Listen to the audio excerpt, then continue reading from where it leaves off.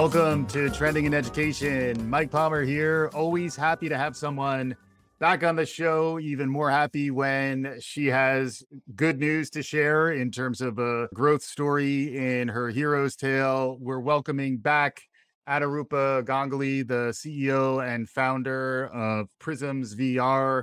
Adarupa, welcome back to Trending in Education. Thank you so much for having me back, Mike. It's remarkable to think back on a mere 18 months ago was the first time you appeared on the show, February of 2021. We'll include links to that episode. I just listened to it as prep, and it was a really great conversation. But I was very much struck by how much you had on your horizon and your roadmap. And then you've had a full academic year to learn from, and now you're just beginning the rollout of back to school for the next academic year with Prisms. Can you flesh out for us a little more who you are and folks that hadn't heard the first episode, in a nutshell, who you are and how you got things going with Prisms? As a quick overview of what really brought me to this work, I've been in public administration for over a decade before I started Prisms. And what I found leading some of the largest STEM departments of school districts around the country is that we did not have the tools to close the gaps that we were accountable for closing. And that caused us to take tons of shortcuts and get quick wins with drill and kill procedures to get kids past the next test.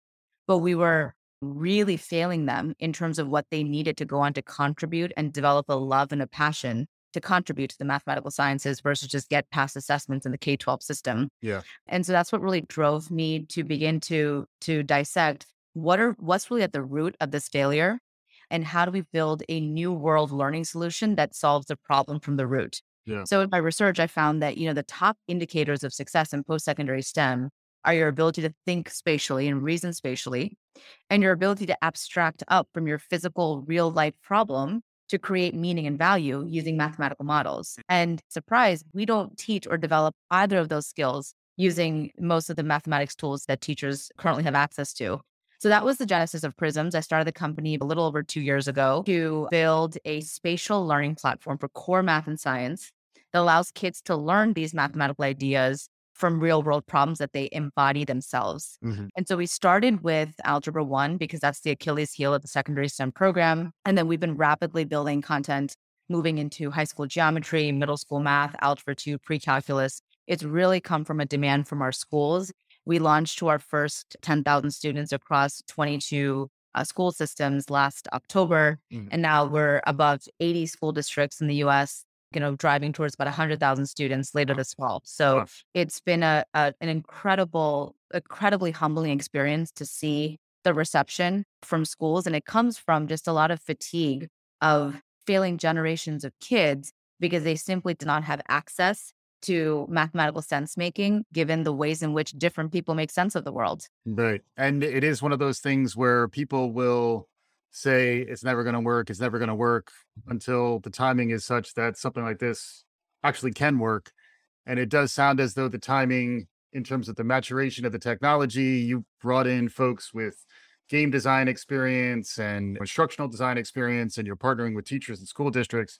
It's a really interesting story. And then I always think about Nelson Mandela's quote, "I never lose, I either win or learn."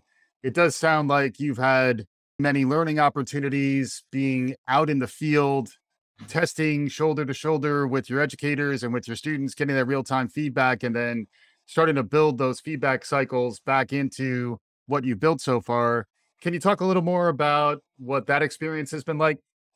Yeah, I mean, this past year has been an object lesson on building alongside your end user. We will be forever indebted to our early adopting teachers and school leaders as we learned the operations of deploying brand new hardware. These are spatial computing tools, which means that kids are moving Yeah. and it's just not congruous with the physical configuration. So simple things like desk and chairs, and where does everything go? Mm. So there's the physical configuration of it. There's the infrastructure, the network infrastructure, the storage infrastructure of all these new devices, and especially as we begin to scale the devices. And then there's the instructional model, which is how do you help teachers integrate this into their day to day Right. and use the tools to drive deeper learning and high quality discussion versus what typically happens with ed tech tools where kids are just kind of on it, Yeah. And then, okay, the bell rings. Okay, you got through 20 problems. Great. I'll look at the dashboard and see which things you got right and wrong. But that's not what this is about. This is about high quality conversations based on shared experiences, elevating teacher practice and really training them in the discourse that VR now affords because it's so multisensory. There's so much a child can react to and talk about and describe that it's really been an exciting moment, not just to scale a technology, but to elevate teacher practice, which was not possible given the tools they had before. Yeah. Yeah, and I was struck also with the level of creative endeavor. This is very much a STEAM, not just STEM effort to build these VR experiences. They require storytelling, they require almost show running like capabilities at times to really bring it all together. I remember when we first talked, there was an algebra simulation based on how a pandemic spreads that was helping students learn in exponential functions. I was struck by how, even without seeing the demo, as you were describing what was involved in building out this virtual experience, it did stay in a very narrative based frame. And it was something that was really easy to understand. So I don't know if there are other examples as you've expanded into other realms or created other simulations that you think are similarly resonant, but I'd love to hear some of that storytelling angle to what you do. Yeah, absolutely. So we built many, many, many modules since then, and they all follow the same arc of I experience something, I experience the context in the world, and then I mathematize it. Mm. So in algebra, we have topics across linear functions, quadratics, bivariate statistics. And to give you a few examples, in algebra, in linear functions, you start at Roy's Clam Shop and you're in Miami, and he's talking about how the sea levels have been rising, and he's really worried about his shop. And you then get to go to a glacial site and measure the current melting rate of glaciers. There's movement, so you're getting a perceptual understanding of rate of change. And then you get to go into the lab and solve the question, when is Miami going to have a flood risk that'll be severe enough to really impact the businesses on the shoreline? Wow. And so everything is highly mission driven and highly relevant. That's an example from algebra. In geometry, it's very builder focused. And in right angle trig, you're in the Himalayas in India building a new elementary school that creates a shaded region across the playground to protect kids during the hottest months of the year. And as they go along, they get to, of course, learn the trigonometric ratios and how they're derived. In solids of rotation, that's the one that's really near and dear to my heart. It's based in California, and it looks into how today real estate developers will likely not build unless there's a 3.7% ROI on their investment. Mm. And so they get to learn about new modular housing techniques and 3D printing techniques that would reduce the cost of building, that would allow a more affordable rents for people to, as I always say, for teachers to live in the city. The circles module is in Central Asia, and you're with Noor building low cost yurts, which are circular dwellings for travelers, nomadic communities. And you get to derive the equation of the circle as you go along. And it's really beautiful because kids, so many of our students said, well, we've never really met anybody from that part of the world. And you get to learn about the history and the cultural significance of yurts. And so there's so much baked into these modules beyond the mathematical objective. And that's why kids are connecting and retaining those mathematical ideas better, Yeah. because of all these other parts of their humanities and their sensibilities that they can now bring to a math problem, which just creates much more resonance and much more stickiness. Yeah, yeah, it's amazing. It definitely captures a lot. And it does remind me, recently I've been talking more about mnemonics like the method of loci, memory palaces where our minds or our brains are wired so that we remember things that are situated in places and spaces. And that's why I've been increasingly interested in VR as a place where you can tap into that aspect of how we learn. I've also been struck in your examples about the relevance angle and perhaps the future of work angle as well, where in some cases you're almost building into the algebra or geometry lesson something that is almost proto work like. Absolutely. I think one of the biggest objectives at the company is how do we build exposure at the earliest stages of your education for you to really make an agent choice about what you're going to go on to study. It comes from my years of hearing kids senior year of high school saying, I'm going to be a doctor, a lawyer, or an engineer or an athlete, and not understanding just the broad ranges of applications of mathematical modeling across domains. I mean, we look at everything from laying sensor networks in the deep ocean to looking at being in a 1950s Berlin cinema, seeing how lenses use matrix transformations to distort films. They get to see many interesting applications that they likely would not see in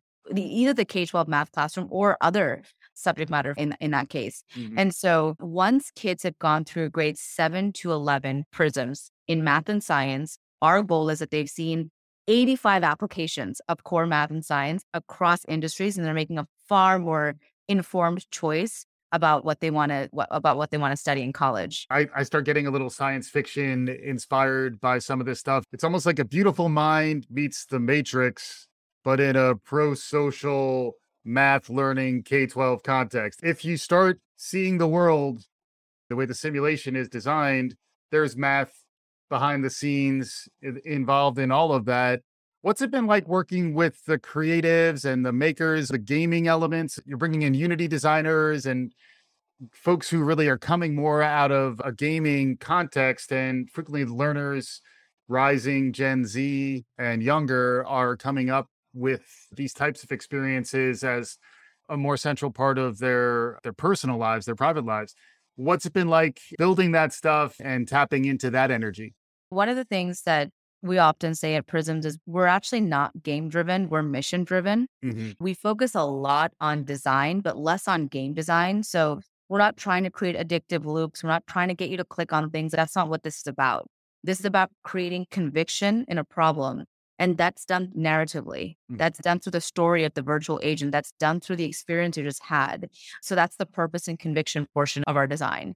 The other is VR has to be comfortable. It has to be easy to use. It has to be intuitive. So we put a lot of emphasis and a premium on creating highly intuitive designs because the friction of putting on a headset is still quite high. And we want to reduce that friction as much as possible and make them feel like it's really worth it once you're in there. And the other thing I would say that I guess could be connected to the idea around gamification is that we want to create a sense of accomplishment, right? So that you've really contributed something, you've done something, you're rewarded for those things. But again, though we believe in having the right dopamine hits at the right times to create those senses of joy, we want to make sure that we're not building something that is mirroring what a lot of gamification tools are, which is more around addiction. It's Mm. more hollow forms of fulfillment versus meaningful forms of fulfillment, which is I've built a school building in India that is far more important than like a game tactic to get you to click on something or some stars or some colors. And I Right. think that that's what I believe rather differentiates us in terms of our design. And Yeah. the last thing I'll say is we have an incredible team that's very diverse. Like you mentioned, we have spatial designers, we have folks that have built applications of VR for people to learn quantum mechanics. And so we have folks that have a lot of different schema coming into this work. Yeah. And I think the product has really benefited from the variety of artists, designers, and thinkers, educators, content developers that are all at the table as we build this together. Yeah. You have the ability to really change the way people think about using VR in K-12, maybe beginning with prisms. And then I'd love to hear more broadly you're thinking about the field and the future. What do you see on the horizon? We're building a best in class spatial learning program for math and science. The focus right now is to get into every single public school system in the US. Every child should be learning math via real world problems and movement and discovery. It's not just Title I. It's not just students who have a predilection. We want to make sure that the product works for everybody. Yeah. So right now we're putting a premium on making sure that the supports for language learners, the supports for students with various disabilities, really making sure accessibility features is not just that we've designed with a consciousness around accessibility, but we actually have features for accessibility. And so that's the focus right now. If we're going to get this in every single school system in the US and serve every student, there's still a long way to go Yeah. on the product itself. So that's where we're heads down. Yeah. We are releasing to all families, tutors, parents, kids at home soon. The release date will be announced in the coming months. But that's going to be a huge opportunity for students to not only learn in this way in school, but when they come back home, Mm, they're able to now with their tutors, with their friends, they're able to continue to use these spatial learning environments for practice, for yeah. ongoing understanding, to engage in new problems. And a big part of that new product that will be launched to at home users is the sandbox. We're going to come up with a better name for it, but it's essentially multiplayer. So, a tutor can be in there with a student, it can be multiple students, and we're building many problem sets where you can now say, hey, I learned rate of change in school. I'm now going to come home and I'm going to deepen my understanding. And you Mm, can go into the sandbox, pull up problem sets with your friends and get in and start using the same tools, like your calculators, your writing tools, your physical models to continue to work on problems collaboratively. that's very cool. When you were talking, I was thinking a bit about some of the hybrid use cases, which become more interesting when it is available in the home. If for some reason a kid or a teacher can't make it into the physical classroom, now in that virtual space, it's more equalizing. Frequently, the hybrid experience doesn't quite do justice to folks who are in their homes. I was happy to hear your reference to the universal design for learning constructs that are fundamental to a lot of what's emerging on the learning side, and solving those problems in VR is really groundbreaking work, and that's important work. But that ultimately opens up some new potential. And that's where I'd love to maybe get you looking further and wider afield as we get closer to concluding here. Where are we in terms of the maturity of virtual reality, its readiness to be integrated into our learning universes? How mature is it today? And how do you see it growing and scaling as we head into the rest of the 2020s? Great question. So, a couple immediate responses. We started with middle school and high school STEM. We're going to be fast moving into other disciplines. We've been getting a lot of requests for ELA and reading, and how do you create environments where students can kind of go in to see a colony on Mars or go back to see a historical event and then do a free write and write about it and have much deeper discourse. I really believe VR is a discourse tool. I've always felt this about the medium. And so we're going to be pushing into the humanities very, very soon. Mhm. And then we've begun a number of higher ed pilots because if kids are learning mathematics in this rich way and then they go into Calc B and multivariable and differential equations, and it goes back to this highly abstracted method of learning, you're going to continue to see those drop offs. And so Yeah. the goal is to have that pedagogy continue into the first 2 to 3 years of college. Yeah. In terms of where we are in the industry, I think it's probably the most exciting time for VR developers. The hardware is fast evolving. We talked about last time, the software techniques are there, the business models are now there. Like this is VR's time. And it's incumbent upon those of us who have that really strong vision around clear use cases. Now, we have to make sure that we don't fall into previous traps that we did before of, oh, let's just do the thing we did before in real life. Let's just put it in VR. Right. You're not going to see mass adoption by scaling those use cases. You're going to see mass adoption when people are saying, there's no way I could give a child or a student or an employee this sort of an experience and with any sort of reasonable scale without VR. Right. And I think that's where we are right now. We have some really amazing people building in the field. This takes me back to when you were talking about the compression you can get in terms of how long it takes for a student to really get the conceptual understanding and kind of break through, so that when they go to other elements of applying that conceptual understanding, they succeed a lot faster. You also talked a lot about the power of this data set that gets generated when folks are engaging in a multivariate, multidimensional way through VR. How do you see those things accelerating the growth and unlocking new potential as you continue to roll this out? Yeah, I mean, the feedback systems within VR, I think, is a really interesting area of research, and we've just begun. We've been running hundreds and hundreds of play tests where we see what are the critical moments where kids get stuck. We watch them closely. What do they do? What are the sense making steps you can take in VR that you cannot take on paper pencil? Mm, Be it types of movements, types of visualizations you begin to create, ways in which you interact with physical models. And we're beginning to kind of institutionalize a lot of that. Our entire hint system is authored right now. I mm. think creating a highly responsive systems and hint systems in VR where you're re-rendering an entire environment, that's tough. That's a tall order given the budget constraints of existing hardware. But we're moving towards that direction of what does intelligent, responsive tutoring look like. and what is the role of the external tutor outside of the headset that's not in the environment with the student, that what sort of support can you deliver through a web-based chat system versus how much needs to be rendered in the VR environment. So there's a lot of work to be done. And I would say that we've now begun to scratch the surface on that. Our first priority was to build content and, get as much interactivity out in the world so we can begin to watch how kids interact with all these concepts in VR. Yeah. And then now we're beginning to gain a ton of intuition on where they struggle, why they struggle, what they do, and what is the right response mechanism for the educator, the system, as well as the data system that teachers and schools are using to provide just-in-time feedback. Yeah. Yeah, it's really remarkable stuff. Anurupa Gangli is the founder and CEO of a company called Prisms VR, doing amazing things, cutting edge work in math education, leveraging new and emerging media. Anurupa, as we close here, any concluding thoughts, messages to take away for folks if they were listening to this show? What should they walk away with? The one thing I'll say is that the way that our children will learn math will be orthogonal to how we learned math. And I couldn't say that about my parents' generation. The way that my mom and dad learned math, I learned math in the same way.